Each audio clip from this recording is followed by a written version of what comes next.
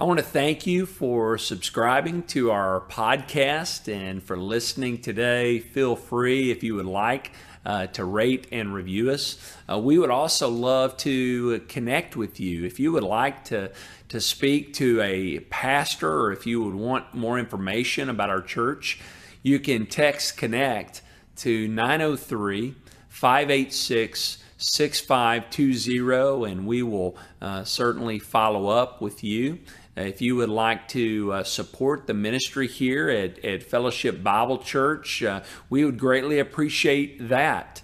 We have worked hard to improve our video quality and our online capabilities so that you can watch us during this difficult time away safely from a distance. So if you would like to support the ministry here, you can text GIVE to the same number, 903-586-6520. We would greatly appreciate your support. And again, thank you for listening in.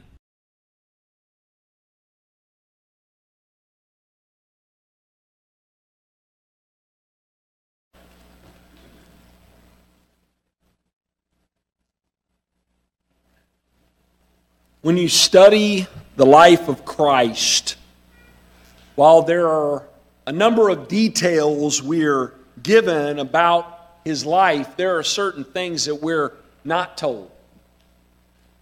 While we are told that he got tired, he got hungry, he got angry with a righteous anger, didn't sin.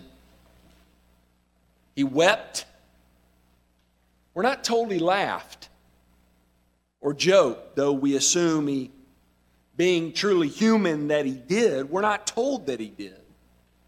Yet while that's the case, in Luke chapter 14, the religious leaders certainly thought Jesus was joking when he told them the parables that he told them, the one we looked at last week and the one we're going to look at this morning. If you have your Bibles, turn there, Luke chapter 14. We're continuing our study through Luke, and today we're going to be looking at verses 15 through 24. We return again this morning to this awkward dinner party with Jesus and these religious leaders. Jesus and his disciples, in this point in Luke's gospel, they are making their way to Jerusalem, and we're told by Luke on a Sabbath day that Jesus is invited to dine with an important religious leader. We're told that he was a ruler of the Pharisees. And while eating with them, Jesus observes, like he did many times before, he observes how they are seated at the table. This is the way they normally sat, with the host front and center. That was the head. And the most important people, the ones he was honoring the most, they would be seated at his right and his left, and it would just flow out from there, from most to least important. And Jesus notices this probably 100 times before this or more, but he chooses on this occasion to comment on it, to teach them an important truth about the kingdom. And he does it through a series of parables. And we've talked about last week, that parables are earthly stories that tell heavenly truths, that teach heavenly truths. Parable is paraboles. It means to throw alongside. It's a story thrown alongside a truth to illustrate and highlight that truth. And Jesus sees, by the way in which they're seated, their desire to be honored in the eyes of men. And we said they functioned on the idea of reciprocity. This is the idea, if I scratch your back, you scratch mine. If I honor you and sit you at a place of honor at my feast, then you're to do the same for me. And that's how they function back and forth. And Jesus lets them know through the parable that he tells that while that may get you a good seat at a feast at a prominent Pharisee's house, that gets you nowhere in the kingdom of God. He tells them a parable of a wedding feast, one of the biggest, most important events in a Jewish person's life in this day. And he tells them, instead of taking a place of honor at a wedding feast, you should take a more humble position. That way, instead of running the risk of being demoted and moved further from the place of honor when someone the host wants to honor more shows up, you have the chance, if you humble yourself, to be moved up instead of move in the other direction. And his aim at telling them this is not so they'll do that and get more honor and become more proud. Remember, this is a parable.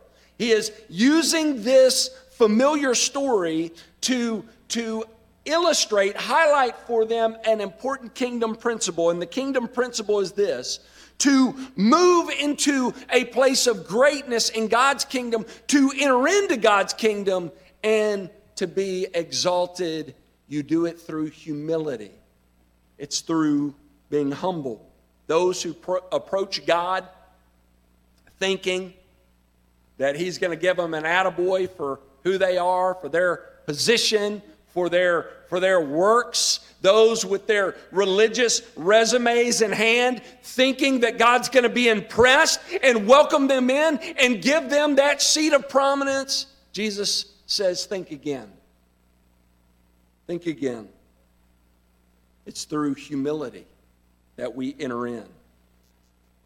He says in verse 11 of Luke 14, for everyone who exalts himself will be humbled, and he who humbles himself will be exalted. The exalted will be humbled by God. Those who come before God with their own merit, in their own strength, believing that they're going to be exalted because of who they are, because of their status, because of their race, or because of their works that they have done, they will be humbled. Not only will they be denied a chief place in God's kingdom, they'll be denied the kingdom altogether. The humble, however, will be exalted. So Jesus lets them know the way to enter into His kingdom is through humility.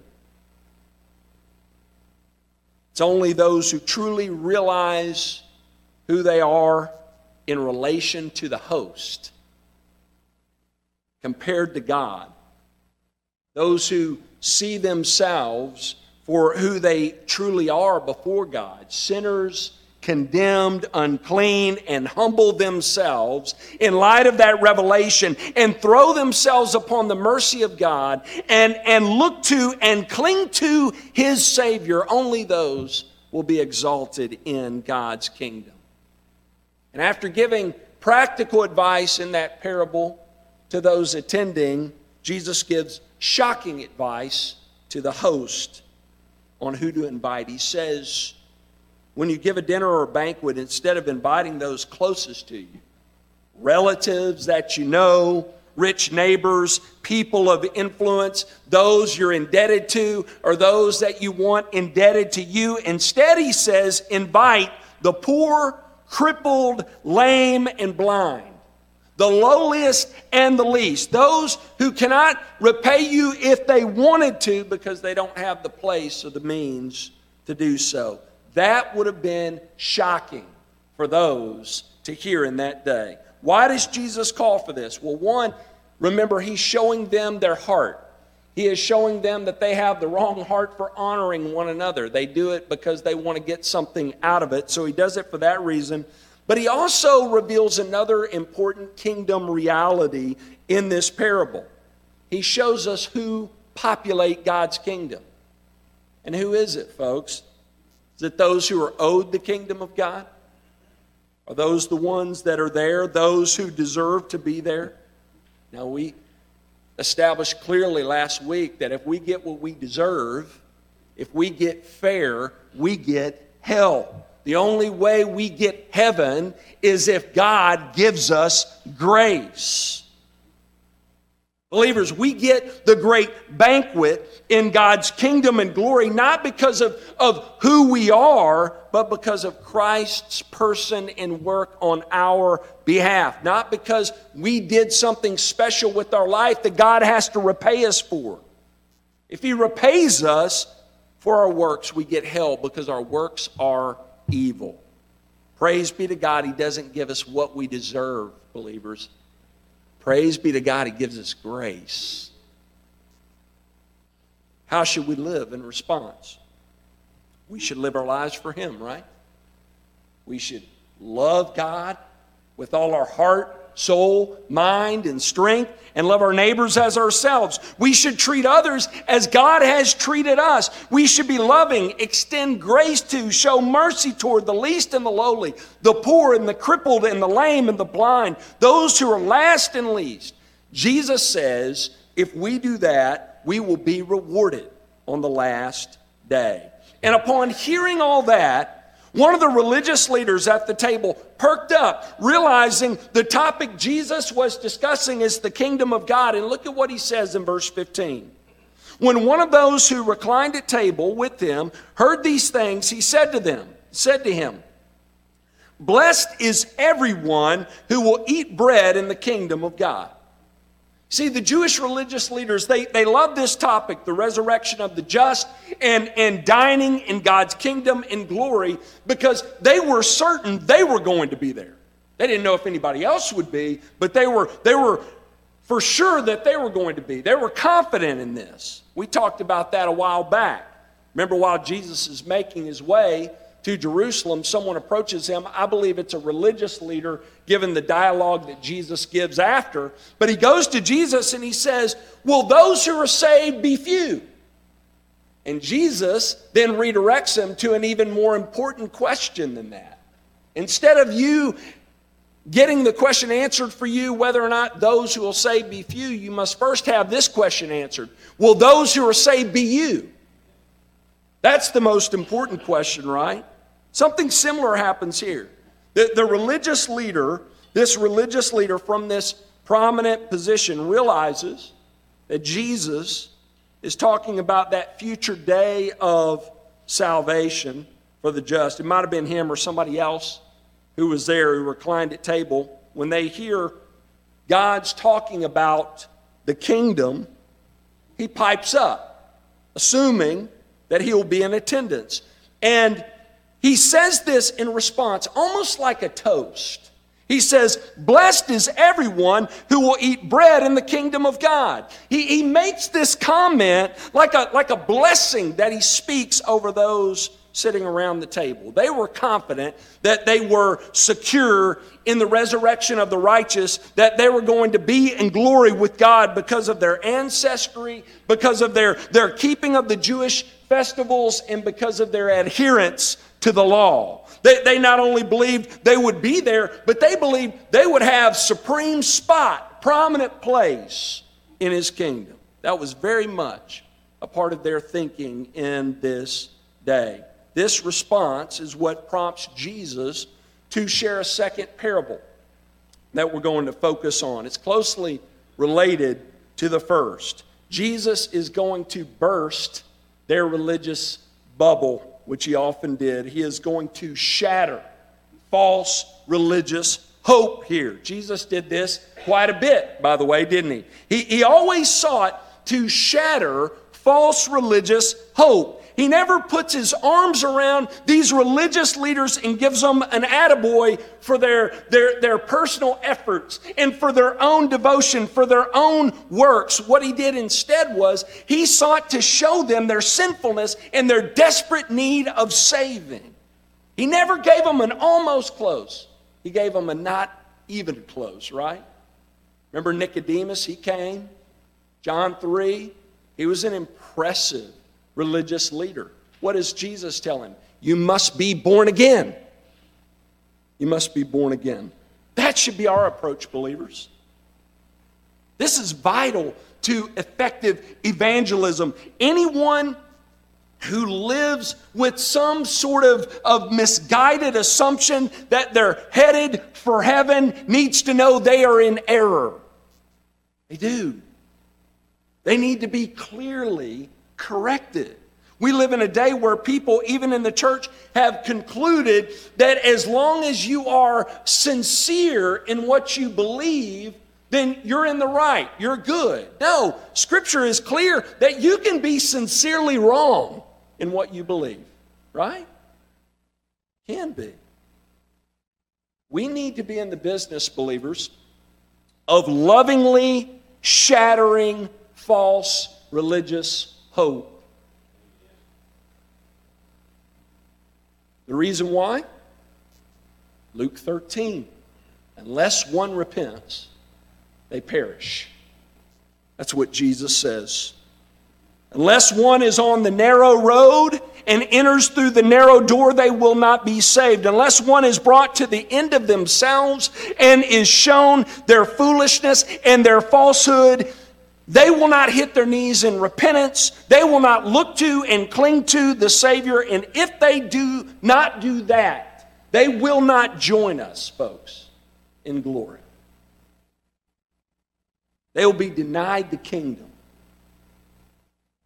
Jesus communicates that very truth to them in the telling of another parable. How's that for an introduction? We got to get going, right? All right, let's get into it. Beginning in verse 16. Luke 14, verses 16 through 24. Hear the word of the Lord, believers. But he said to them, a man once gave a great banquet and invited many. And at the time for the banquet, he sent his servant to say to those who had been invited, come, for everything is now ready. But they all alike began to make excuses. The first said to him, I have bought a field, and I must go out and see it. Please have me excused.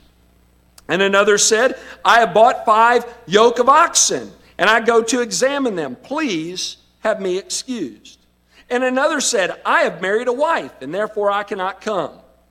So the servant came and reported these things to his master. Then the master of the house became angry and said to his servant, go out quickly to the streets and lanes of the city and bring in the poor and crippled and blind and lame. And the servant said, sir, what you have commanded has been done, and there is room. Verse 23.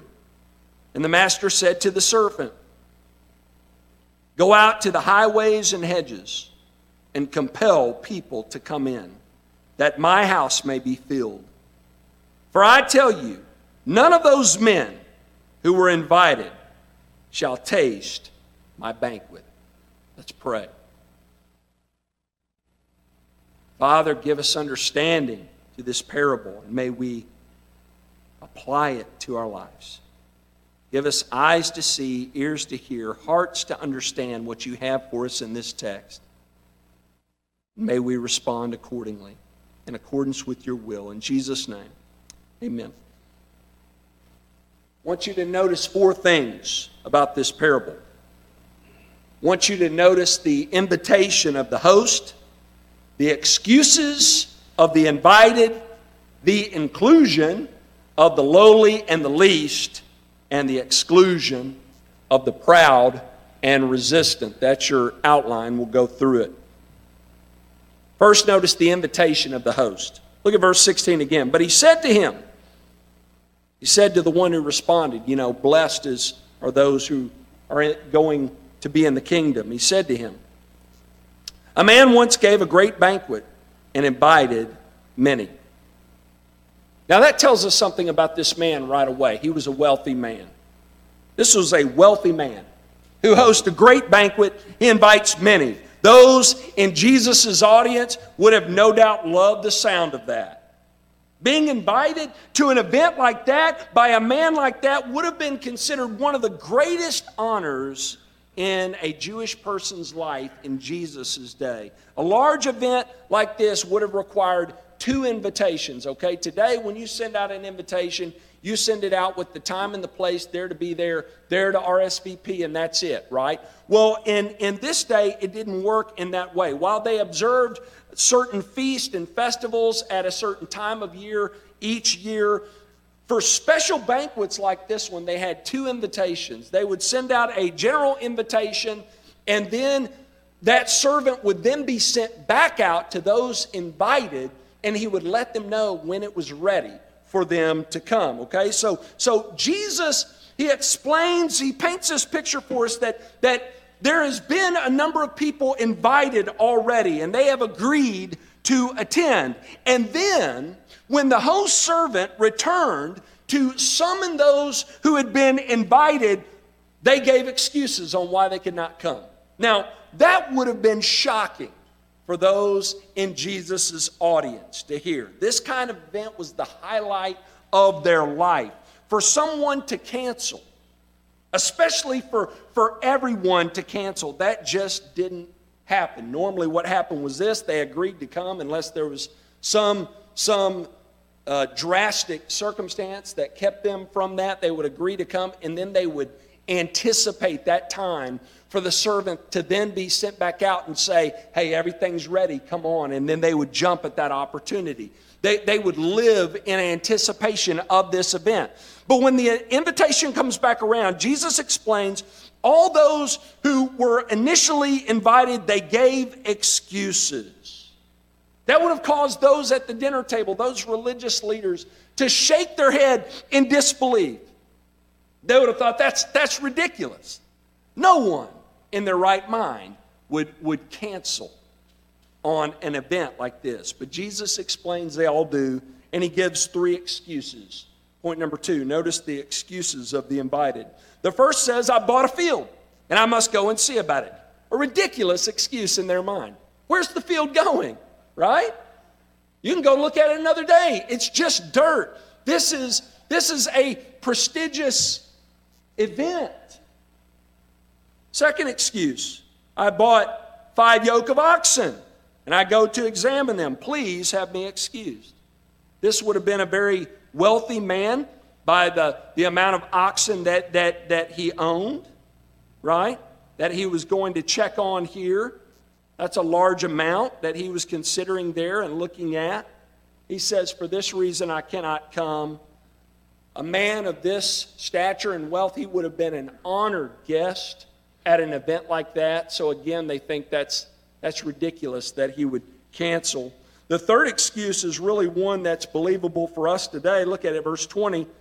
I have married a wife, and therefore I can't come. His wife won't let him go, all right? Now, that sounds more believable to us today. Guys, we probably had that happen, but women in this day, in Jewish culture, they did not dictate to men what to do and the time to do it in this culture. So, again, a ridiculous idea that someone would give that kind of excuse. This story just gets more and more preposterous moment by moment. So here's the dilemma. There is this impressive banquet. Food has been prepared, and no one who's been invited is coming. So notice what this man does, this host does. Point number 3, he invites the lowly and the least. Look at verse 21. So the servant came and reported these things to his master. Then the master of the house became angry. Of course he would, because everything's prepared, right? He's prepared for this large group of people. And he said to his servant, go out quickly to the streets and lanes of the city and bring in the poor and crippled and blind and lame. So here we see that these cancellations and rejections will not stop this banquet from happening. Everything's already prepared. Instead, the host invites the most unlikely of people to attend, the last and the least. Like in the previous parable, he invites the poor, crippled, blind, and lame. So again, this story, it moves from one preposterous idea to another. The first is that invited guest would not come to this impressive, incredible event. And the second is that the last and the least would then be invited and attend in their place. Not only that, in addition to that, notice here, the last and the least, in addition to the last and the least in the Jewish community attending, Jesus also lets them know that many outside of their community will be compelled to attend. And they will respond that they're coming, and they will be honored guests at this great feast. Look at verses 22 and 23. And the servant said, Sir, what you have commanded has been done, and still there is room. And the master said to the servant, go out to the highways and hedges and compel people to come in, that my house may be filled. So in addition to seeking the last and the lowly and the least in the Jewish community, this host goes out, his servant goes outside of the Jewish community to the highways and hedges, to the lowly Gentiles, non-Jewish folks, and they would need convincing to attend because Jews and Gentiles didn't hang out with one another in this day. So he says, compel them to come. The word translated compel is the Greek word anankazo. It is an imperative. It means to press them hard. The master tells his servant to press hard on the Gentiles, urge them, implore them to come and enter this banquet so that his house may be filled with the poor, crippled, blind, and lame, and with non-Jewish folks from the highways and hedges. Again, an unfathomable story for the religious leaders to swallow here. This would not happen in this culture in Jesus' day. But again, think about what Jesus is doing here. What's he telling? He's telling a parable. He is using sometimes incredible stories to highlight greater heavenly truths.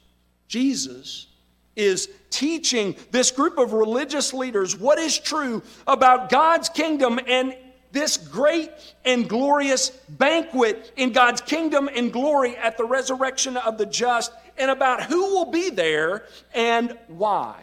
Now, I imagine up to this point, while the religious leaders probably dismissed the probability of this scenario ever happening, many of them would probably be in agreement that if there was a chance that someone would cancel on a great event like this, they deserved to be excluded from the celebration. What they failed to realize was this: they had already responded in this way.